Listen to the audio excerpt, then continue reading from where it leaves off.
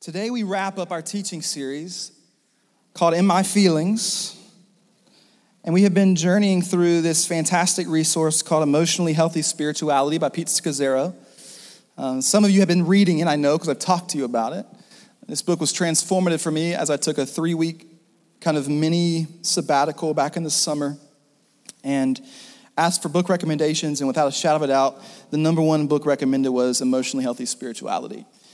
So if you don't have a copy, I highly recommend get on Amazon. Shout out to Prime Shipping. 2 days, it'll be at your house. Monday, Tuesday, it'll be there. It's a fantastic read. I highly recommend you diving into it. I also wanted to say this really quickly. This is off topic, but earlier this week, there was a video that went around, especially church culture, and basically the video was have the authority to preach or to teach or to lead in the church. Let me explain something to you very quickly, my friends. In our community, male or female, every female has total access to all the gifts of the Spirit, to lead, to preach, to equip, to walk in leadership, to pastor. There have been women throughout the centuries that have led massive movements of the Spirit of God. Matter of fact, if you look in the catacombs of the early church, there are twice the amount of paintings of women leaders than there are men. In our community, you have the ability to lead and to pastor. If you want to get into a theological conversation about that later, I'll be more than happy to sit down with you. More than happy. But in Genesis chapter 1, before the fall, the same call is given to Adam and Eve. That's to rule and subdue the earth in the same capacity, to walk alongside of one another. We are different and unique together, but we are better together. And we complement one another, but there is no hierarchy in Christ Jesus. Understand that this morning. So I just wanted to let you know, if you're a female today, you're feeling a pull and tug to ministry, to pastor, and to lead, I want to step into that with you and push you, encourage you, and equip you, and give you resources to step into that. If you read Romans 16, there are multiple women that are mentioned that Paul talks about who help him in his mission in the church. Phoebe in particular. Deborah in the Old Testament, leader of a nation. Miriam, a prophet to a nation. Junia, an apostle. Don't get me started. All right. So, let's go ahead and jump into the scriptures. Can we do that? Matthew chapter 7. Matthew chapter 7 is where we're going to be at this morning. Go ahead and get there in your Bible. And as you're getting there, I wanted to speak quickly about last night. Last night we had our trunk or treat. Hello. It was amazing. If you're there, just go ahead and clap your hands like, woo, it was amazing, right? So good. We had some awesome trunks. We had some awesome costumes. But I'll tell you, I made a mistake this morning. I made a mistake. I forgot our Golden Pumpkin Award. Yeah, see the gasp, right? You imagine if you showed up and the Holy Spirit wasn't here and you went, oh, right? See, look at you, man. Our priority is in the Golden Pumpkin and not the Spirit. But I forgot that this morning. I'll be honest with you. But what I'm going to do is next week, we're going to announce who got the Golden Pumpkin Award to keep you on the edge of your seat because we had some awesome trunks, let me tell you. And Jordan and I did Raphael, Teenage Mutant Ninja Turtle. It was cool. I'm just saying, $7 cool. But anyway, so just keep that on your mind, edge of your seat, because we have some amazing trunks. And I did not vote, just so you know, I did not vote. So don't be coming at me, whoever wins. I didn't win. Anyway, good stuff. It's for a good cause. Anyway, Matthew chapter 7, verse 24 through 25 is where we're going to be at this morning.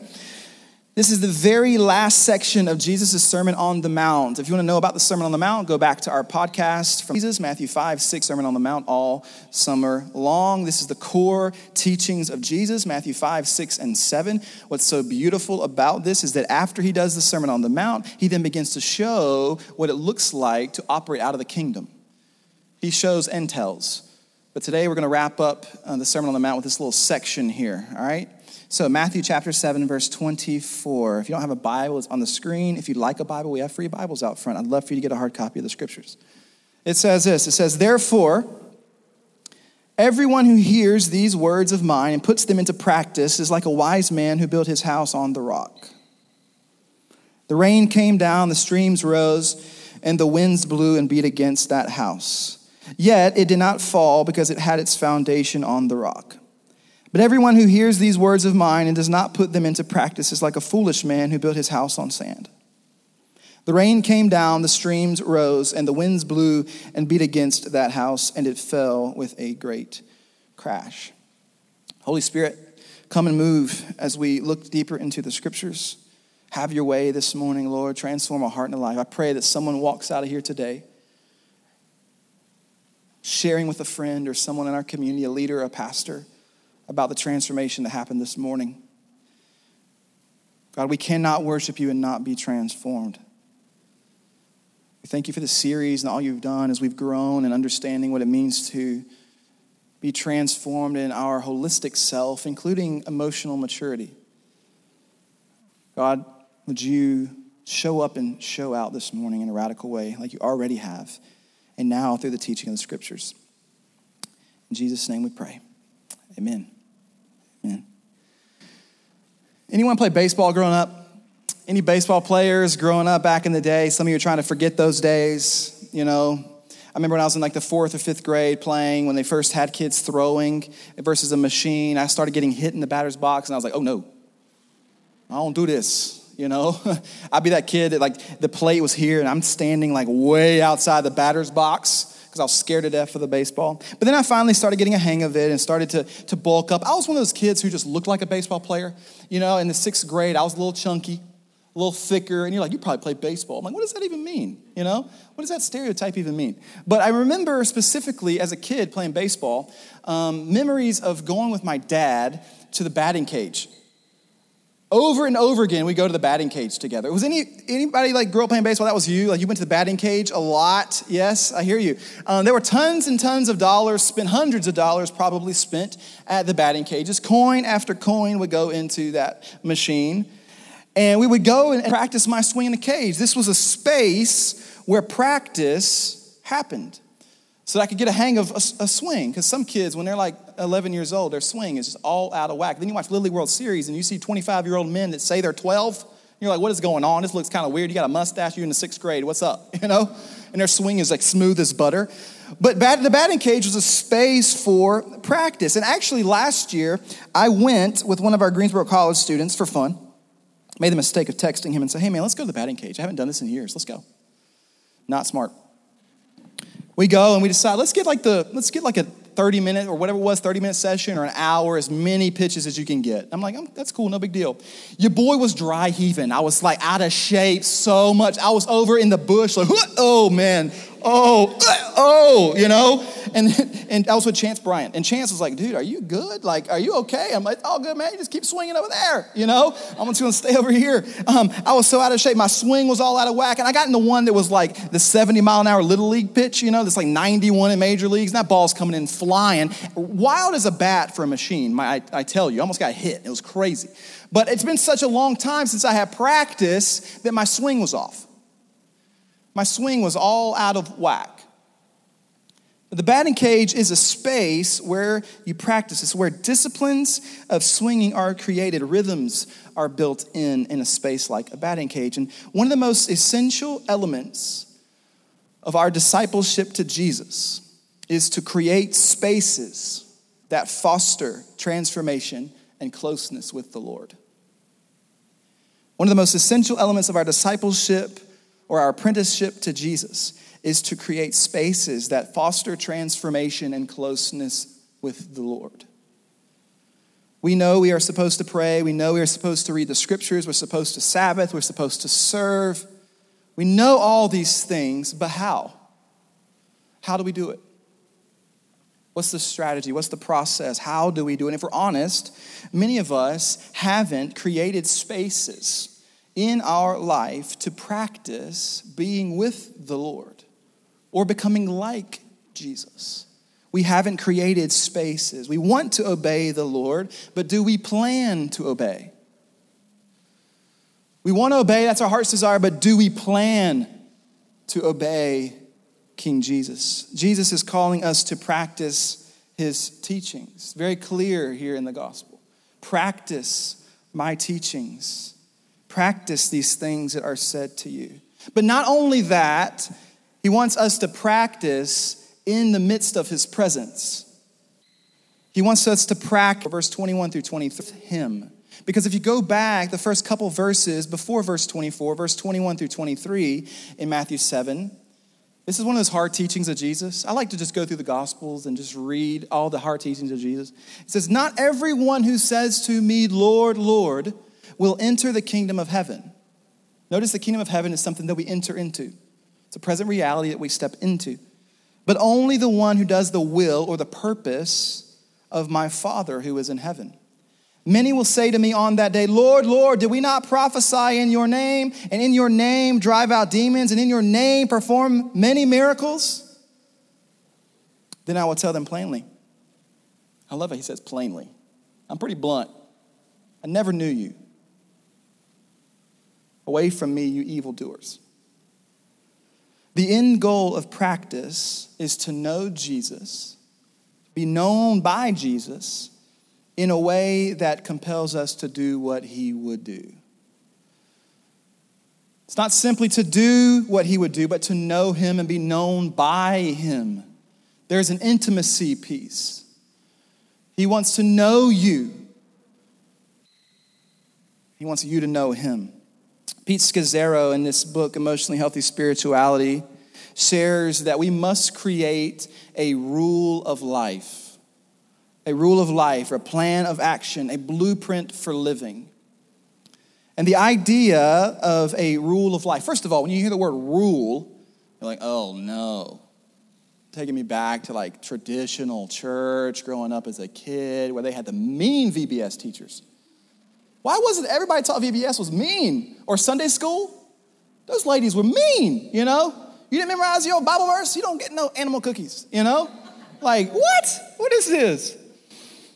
We think of the word rule and we're like, oh man, I'm against the system. You know, I'm not submitting to anyone or anything, you know. I don't like rules. I don't do rules. But the idea of a rule of life was created by Saint Benedict, who was a monk in the 6th century. The 6th century, Saint Benedict created this idea of a rule of life as organizing principles for our life with Jesus. Organizing principles for our life with Jesus. But when we hear the word rule, we automatically get kind of defensive and a wall goes up. But I want to help kind of turn our thought process on what rule is and what rule means. The word rule traces itself back to a Latin word, which means a straight line or bar. Figuratively, a pattern or a model. That's where we get the word rule. Or a pattern, ruler, makes sense? Straight line, a bar, or a pattern, or a model. And it symbolizes that of a trellis for a vine. It symbolizes a trellis. Anybody been to a vineyard before? You've been to a vineyard and you've seen like all of these trellises that have been built up so that the vines can grow properly and in that can bear much fruit. John 15, Jesus says, I'm the vine, you are the branches.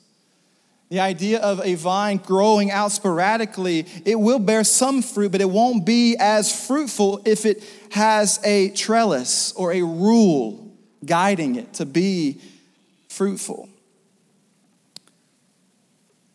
A trellis is a form that helps to maintain the direction of a vine so that it might become more fruitful. It's a figure, it's a form that helps to maintain the direction of a vine so that it might be more fruitful. Now, when we talk about discipleship to Jesus, because a lot of us have heard this word discipleship, especially in our community, we say it over and over and over again because our purpose and calling is to make disciples of Jesus. If you're wrestling with, what do I do with my life? The general calling for all of us is to make disciples of Jesus. That's a general call. And then we all have unique calls as well, but that's the general call. So, when we talk about discipleship to Jesus, we talk a lot about direction versus destination. Discipleship to Jesus is direction-oriented.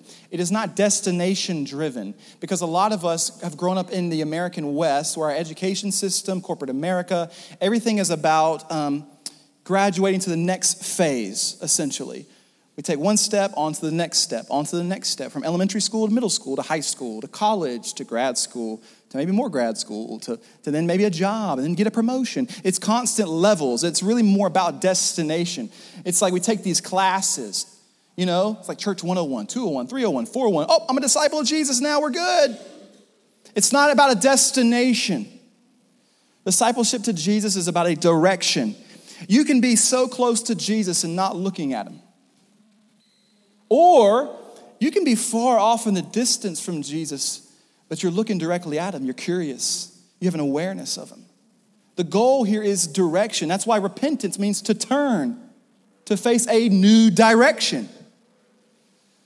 And so when we're talking about this rule of life, a rule of life simply plays the role of a trellis of direction in our discipleship to Jesus. It plays this role of a trellis of direction in our discipleship to Jesus.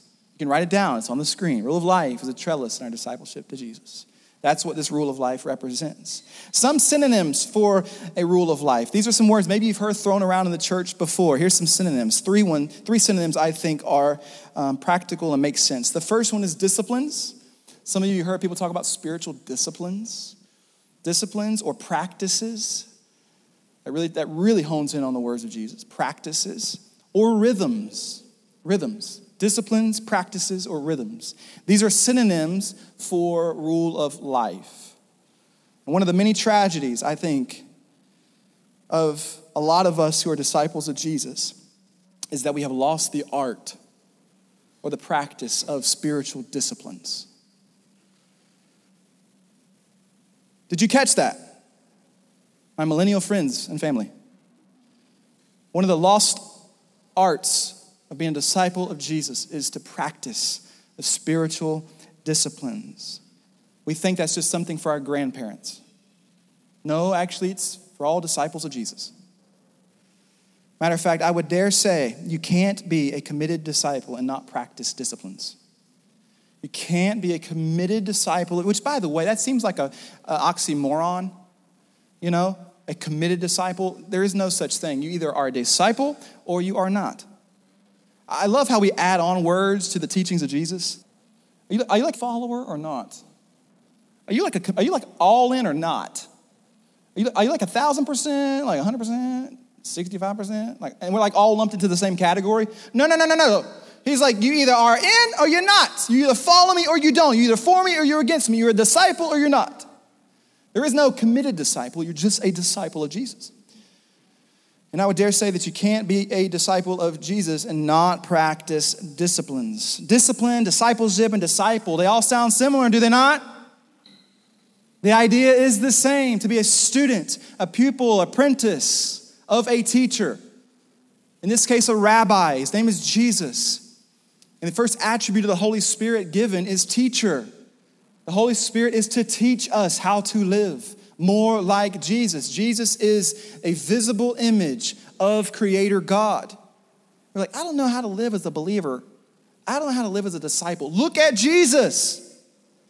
That's the goal here. That's even the whole point of the Sermon on the Mount, to look like Jesus. Discipleship is not about destination, it's about direction. But we need a rule of life to help maintain the direction. A trellis for a vine, lanes on a highway, out of bounds on a football field. Try playing football with no out of bounds lines. You can't. Try driving down Wendover acting like there's no lanes, which some people do. You know? And Greensboro traffic's not even that bad. You know? Try to go into Charlotte or Raleigh. You're like, dear Lord, are these people even saved? Right? Lanes on a highway help with direction. Lines on a football field help with direction. I love the kids who are just learning how to play basketball, and the goal is to score on that hoop, but they actually go the opposite direction, and they score on this one. They're not going in the right direction, you know? Like, this is the idea of a rule of life. These are sacred rhythms that help to guide us deeper in the direction of Jesus. Sacred rhythms. They have been practiced for centuries. Centuries. But check this out. This is important. Disciplines aren't steps to Jesus, but spaces with Jesus. A lot of us love these books about 5 steps to this, 8 steps to this. You know how now they have these PDFs that pop up and they're like, steps to Jesus. This is about spaces with Jesus.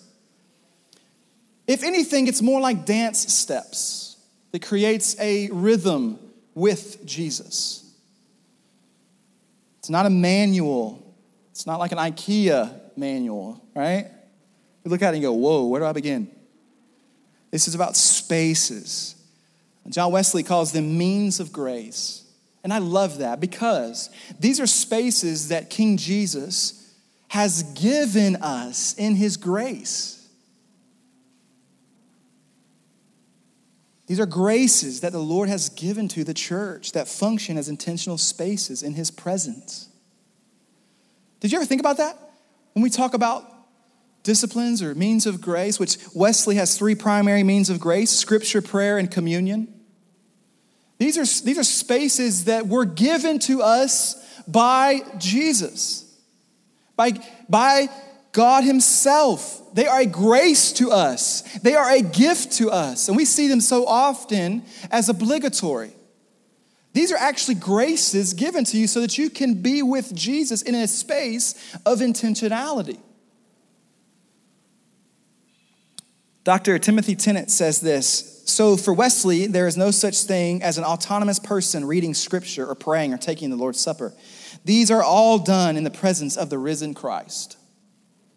These are spaces where we acknowledge fully the presence of the Lord with us. It's not that he's not all around us. He is omnipresent. He is all around, but there are times where he manifests his presence in the physical, and we go, whoa, what was that? Like last Sunday. If you weren't here, I'm going to tell you what, right now, straight up. I'm not like an attendance guy as a pastor. I'm not going to talk about that. I'm not all about that. Like, I'm all about mission, but you missed out. When you don't gather with the body of Christ, when you don't worship with the body, you miss out. And so does the Lord. It's like going to the gym. Other than Corey, who wants to go to the gym? Yeah, it's like 2 of you and you're just trying to look good, you know? Nobody does. If you didn't have to go, nobody would want to go. But because some of us are trying to keep our figures looking right, you go to the gym. It's out of necessity, not out of want, you know? But the deal is when you leave, you're always like, wow, that was refreshing. Unless you just started back and you're like, ooh, that's kind of odd. I started running a couple weeks ago. Whoa! You're the God of miracles, you know? You miss out on the presence. You miss out when the body gathers. You miss out. I don't want you to miss out. So many believers and non-believers, right, are missing out on the presence and the power of God when the body gathers together. These are spaces. These are individual spaces. There are also corporate spaces for transformation and discipline. Recently, I was walking with Coda, our 95-pound golden doodle, who is incredible. I love him dearly. And he's pretty good off leash, honestly. We don't really use a leash a lot. We kind of got away from that. It's not good, I know. But I'm walking down the sidewalk, and he will usually follow me, but Coda has a tendency, as most dogs do, to begin to kind of wander. He doesn't do the best at walking on the sidewalk in a straight line. He kind of wanders in the grass. You know, he'll go up to a pole and, he'll get distracted. He'll be smelling. He'll see a squirrel and he gets kind of excited, but he's slow, so he stops real quick. It's like, I don't even have a chance. There's no chance. But what I notice is that Coda is following me, but he's not on the same path. He is following me, but he's not following a guide. He's kind of diagonally following me. Like, I can see you. Like, I'm following. Like, the other day, I was following my wife home, and we get to the split at Battleground and Lawndale, and we got to get down to the end of Lawndale. And I end up going Battleground, and she goes Lawndale. And yes, we're going to the same place. And yes, I am pseudo-following her, but I'm not in the same path that she is. I don't have a guide. I'm kind of using my own way. A lot of us are in the same space.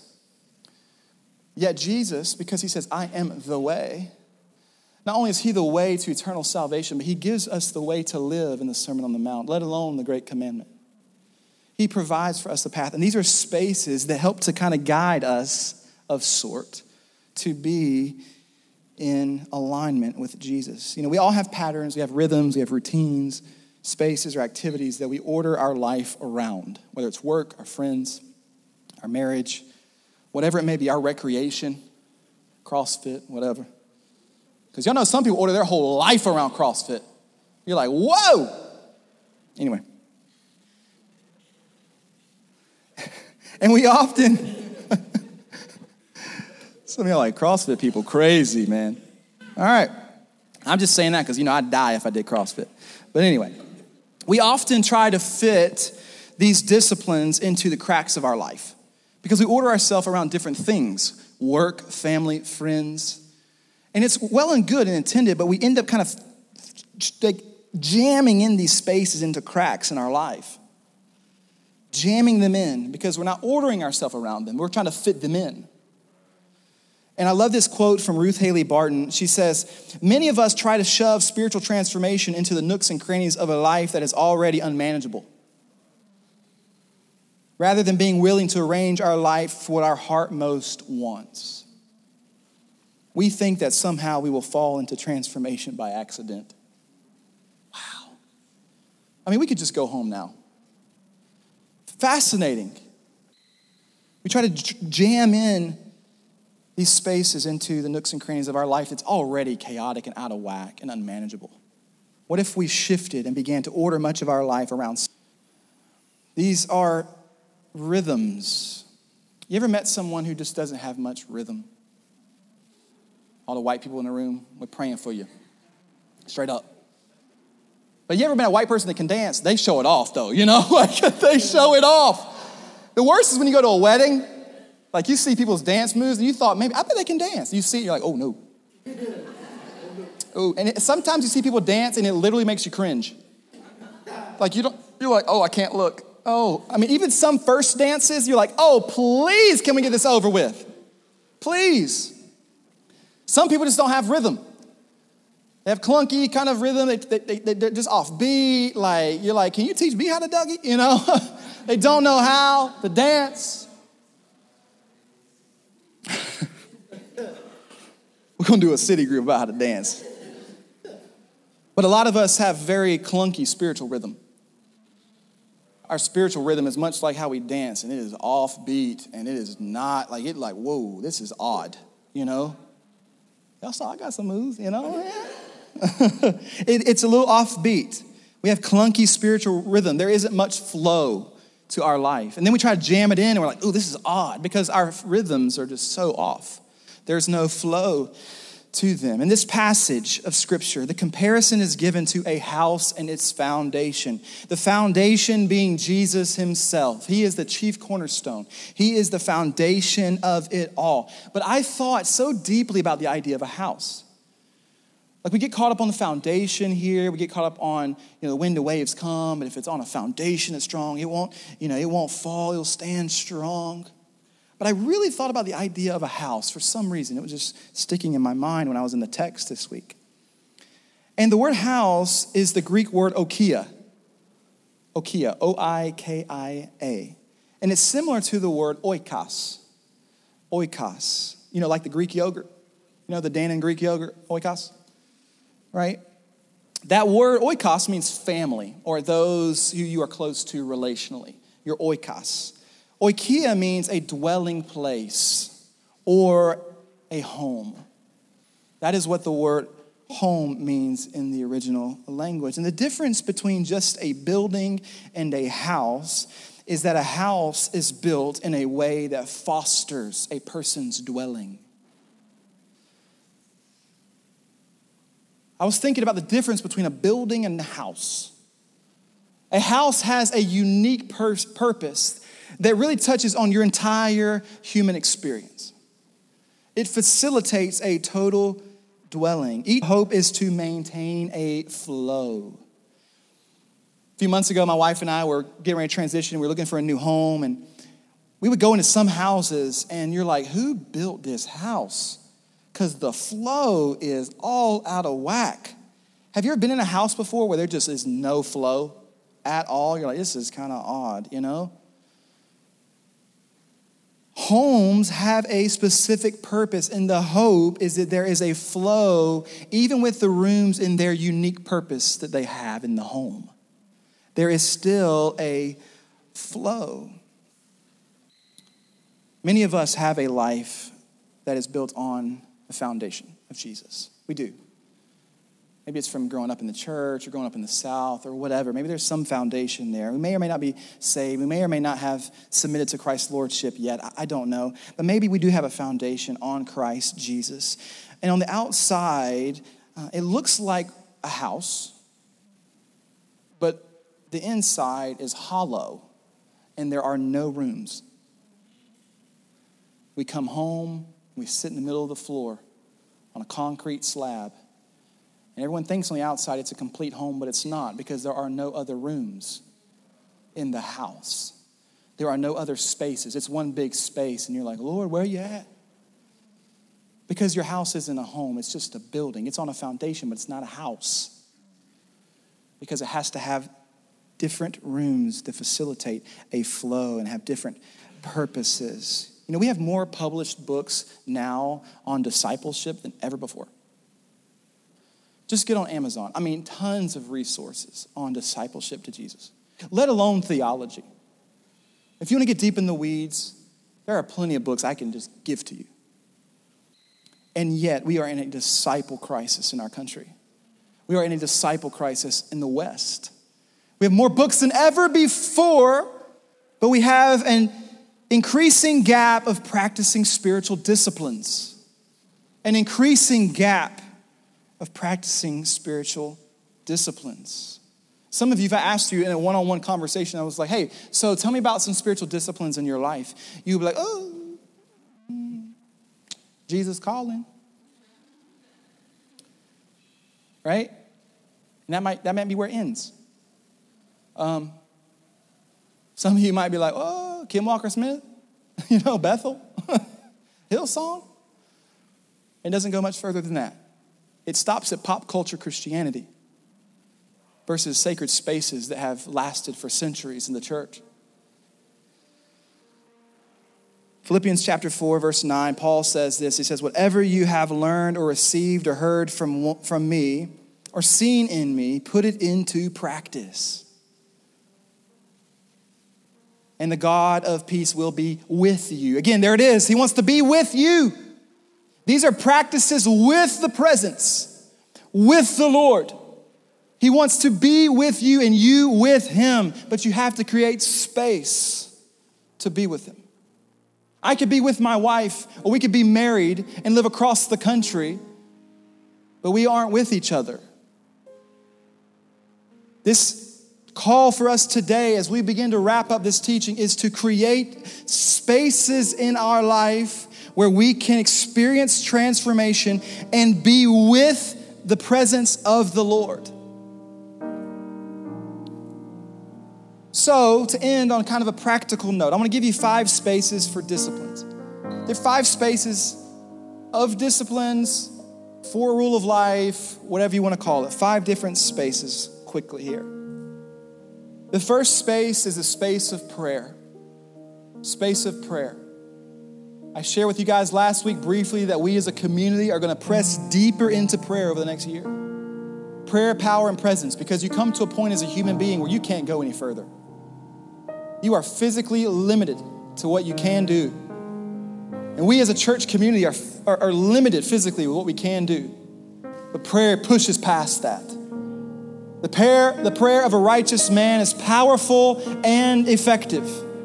Your prayers can shift reality. Why is that? Because God wants to partner with you. God wants to use humans as change agents in this world. Your prayers have an impact. Some of you are like, did my prayers really matter? Do they work? Absolutely. Why? Because the original call for male and females was to partner with God. He wants to partner with you, and now the primary way he partners is through prayer. Are all your prayers going to be answered? No, because if they were, you get arrogant and think you're God. But he wants to partner with you. Go to him. Ask for the little things. It's amazing the little blessings you see throughout the day, little miracles. Lord, give me a space at Walmart. Whoop, there it goes. Thank you. Like you live in a life of gratitude when you have small spaces of prayer throughout your day.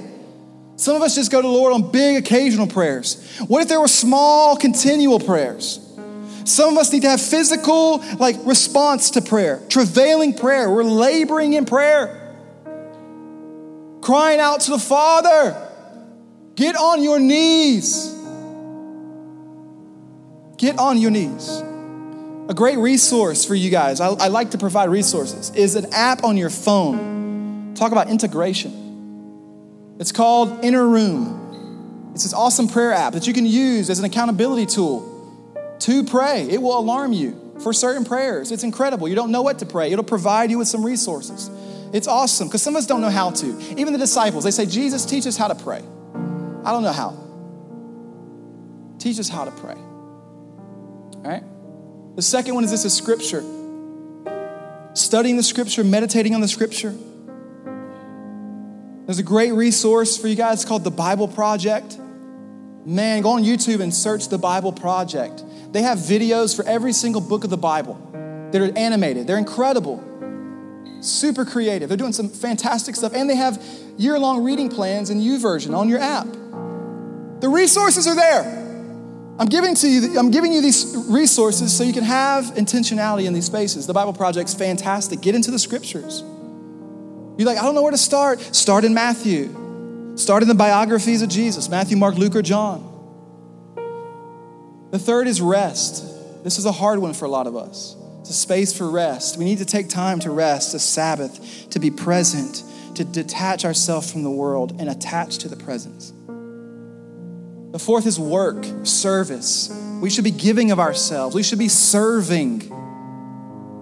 I'm telling you, some of you aren't experiencing spiritual growth because you're not exercising. You're not serving. You're not giving. There's a call, a sacred call to give. This is actually a space for discipline. And the last one is family or community. I love the word family because throughout the New Testament, you see brothers and sisters over and over again. Family. And here's the deal. If you're in a family, a spiritual family, and everyone in your family looks just like you, everybody's white, you're missing out. And you're also not fully stepping into the Great Commission, which is to go to all nations, which means all ethnic groups. We got to have a family. Well, we don't look the same. We might disagree. We might even disagree on politics. Hello. We might disagree on what's good music and what's not, what's good food and what's not. But at the end of the day, you're family. You carry one another's burdens. When one person's experiencing a challenge or a struggle, you go to them and say, I'm thinking about you right now. I'm praying for you and I'm sorry. That's what it means to be family. There's a major difference between friend and family. These are 5 spaces, sacred spaces that have been practiced in the church for centuries that we have to integrate into our life.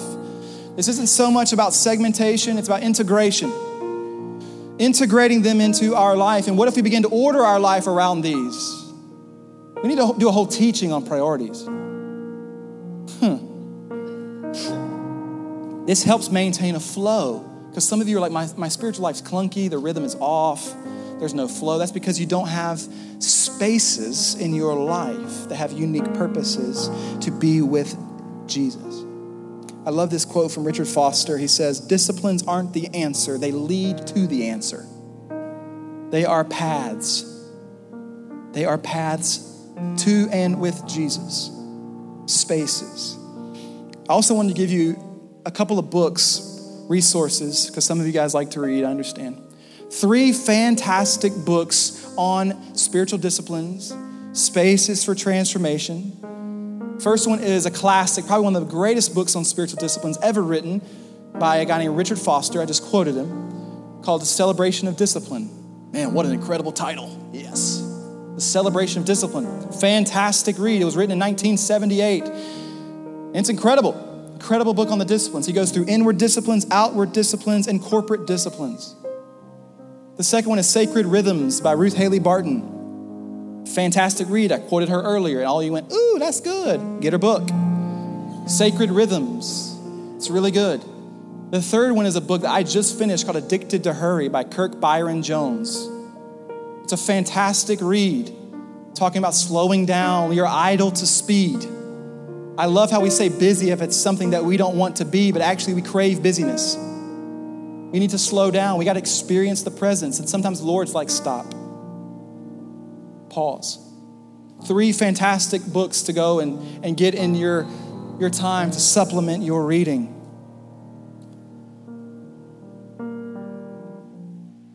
As we wrap up today, I hope this teaching series has been powerful for you. There are a lot of us in this room. There are three main conversations we have in our community, I think. Three main conversations.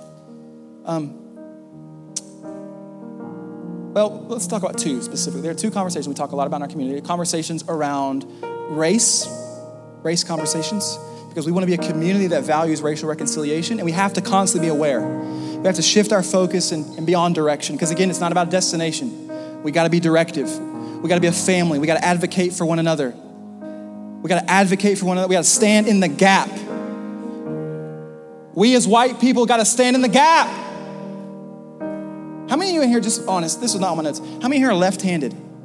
Left-handed. Have you realized how hard it is to be left-handed in this world? You're like, it's a right-handed world, right? Even a desk at school in third grade, you're like, this is horrible. You know, or binders, even a binder, you know, writing on top of the rings. You're like, this is horrible. Now you get a glimpse of what it's like to be a person of color in this world. We got to stand in the gap. We got to be a voice. We got to repent. That's one conversation, okay? The second conversation is a conversation around mental health. Mental health. It's real.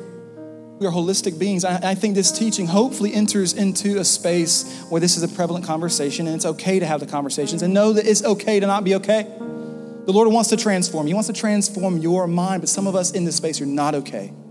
And you need to come to someone who you trust and say, I am not okay. I've been putting up a wall for too long, and if I'm not careful, the walls will come tumbling down on me. We are holistic beings, and emotionally healthy spirituality helps us, and it's helped me in such emphatic ways to dive deeper into my soul, to my emotions and my feelings, and to know how to process them, to be transformed so that I can sift through them with a clear understanding and not just react quickly. So I don't know where you are today. But if you would, let's close your eyes, and I'm going to pray for us this morning. And I pray that this series has been worthwhile for you. If you missed any of it, go back. They're all on iTunes. You can listen to the podcast. If you want to get the book, get the book. It's incredible. But Jesus cares about your total self. Anthropos, the Greek word for self, total being. Lord Jesus, we thank you for your love and for your grace and for your mercy. Thank you for who you are, for your love. We thank you for showing up in this teaching in the last few weeks, God. I don't know where these individuals are at. Young, old, male, female, young professional, college student. But I know that you're looking at every single one of them in the eye, and you're saying, I want to be your foundation. I'm the foundation of the world. I want you to step into that reality. And understand this too, I don't know your past, but let me tell you, the Lord loves you to the point where your mental capacity can't even fathom it, because it surpasses the knowledge. It surpasses knowledge. It surpasses your college degree. It surpasses your master's. It surpasses your PhD. You can't mentally fathom the love that's been poured out for you. And some of you came in here thinking that the Lord does not love you and that your past is so broken and messed up. Listen, the Lord doesn't come to fix, he comes to make new. He wants to make you new. He wants to transform you. So God, I pray with these head bowed, I feel like bowed and eyes closed, that in this space you would transform our heart today. I feel like there's someone in here who's not yet surrendered to your Lordship. I just feel that in my spirit. They're wrestling right now. They're wrestling. But if it's you right now, I sense it. There's somebody in here that haven't surrendered to the Christ Lordship, but they're wrestling. And his love has just been pouring out on you this morning. Pouring out, pouring out, pouring out. If that's you this morning and you haven't responded to Christ's love and his grace, and you haven't submitted to his Lordship, you've only submitted to yourself. I want you to respond. Just respond with a hand raise. You don't have to say anything out loud, nothing crazy. The Lord's tugging, he's pulling. He's tugging on you to respond, say, you are Lord. Yes, you are Lord. Change me, transform me. Some of you have been journeying with Jesus for a long time, but you're kind of like off the path a bit. You don't have a guide, you don't have a trellis, you don't have a rule of life, you don't have disciplines in your life. And you need to make a declaration today for yourself that yes, I need to create a rule of life. I need to have disciplines. I need to reorient my life. If that's you, I want you to raise your hand because I'm the first one to do it. Yes, I see it. Come on, I know there's a handful of others. We want to orient our lives differently. Have a rule of life, prayer, scripture, communion, family, serving. Yes, I see it. Yes. Oh God, we thank you for your love today. We thank you for your grace and for your mercy and for what you're doing in our community, God. We pray for continual revival, for more of a sip and taste of revival. Come, Holy Spirit. Come, Lord Jesus. We love you. It's in your grace we pray. Amen. Amen. Give it up for Jesus if you can. Give it up for his love. Come on. He's good. He loves you. He loves you. He loves you.